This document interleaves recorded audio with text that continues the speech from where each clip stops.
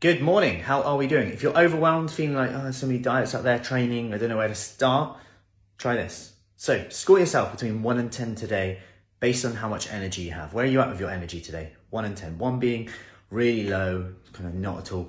10 being high, like lots of energy, And the reason I'm sharing this is because energy pretty much dictates how much motivation you have as well. Like, I've never known anyone who's super motivated, but it's just like, I'm so motivated at the moment.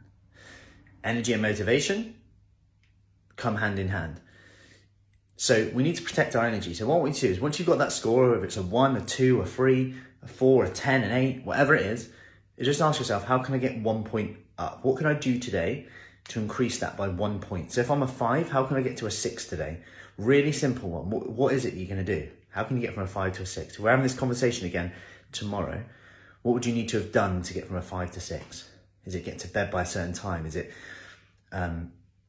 get a walk in at lunchtime? Is it take some deep breaths every time you walk under a door frame? Sounds odd, but and also, how much better does that feel? Get a nap in the day.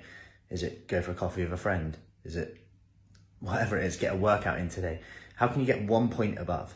Sounds simple, and it is, and our brain will almost go, no, that's too simple.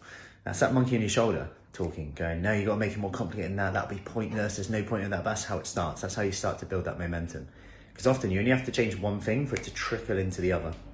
So I hope that helps. Any questions, let me know. Also, I've just put together a 4-part mini course on how to overcome comfort eating and start to feel in control of your food again. If you want that, just comment below mini course and I'll send that over to you. Have an awesome day and I'll see you soon.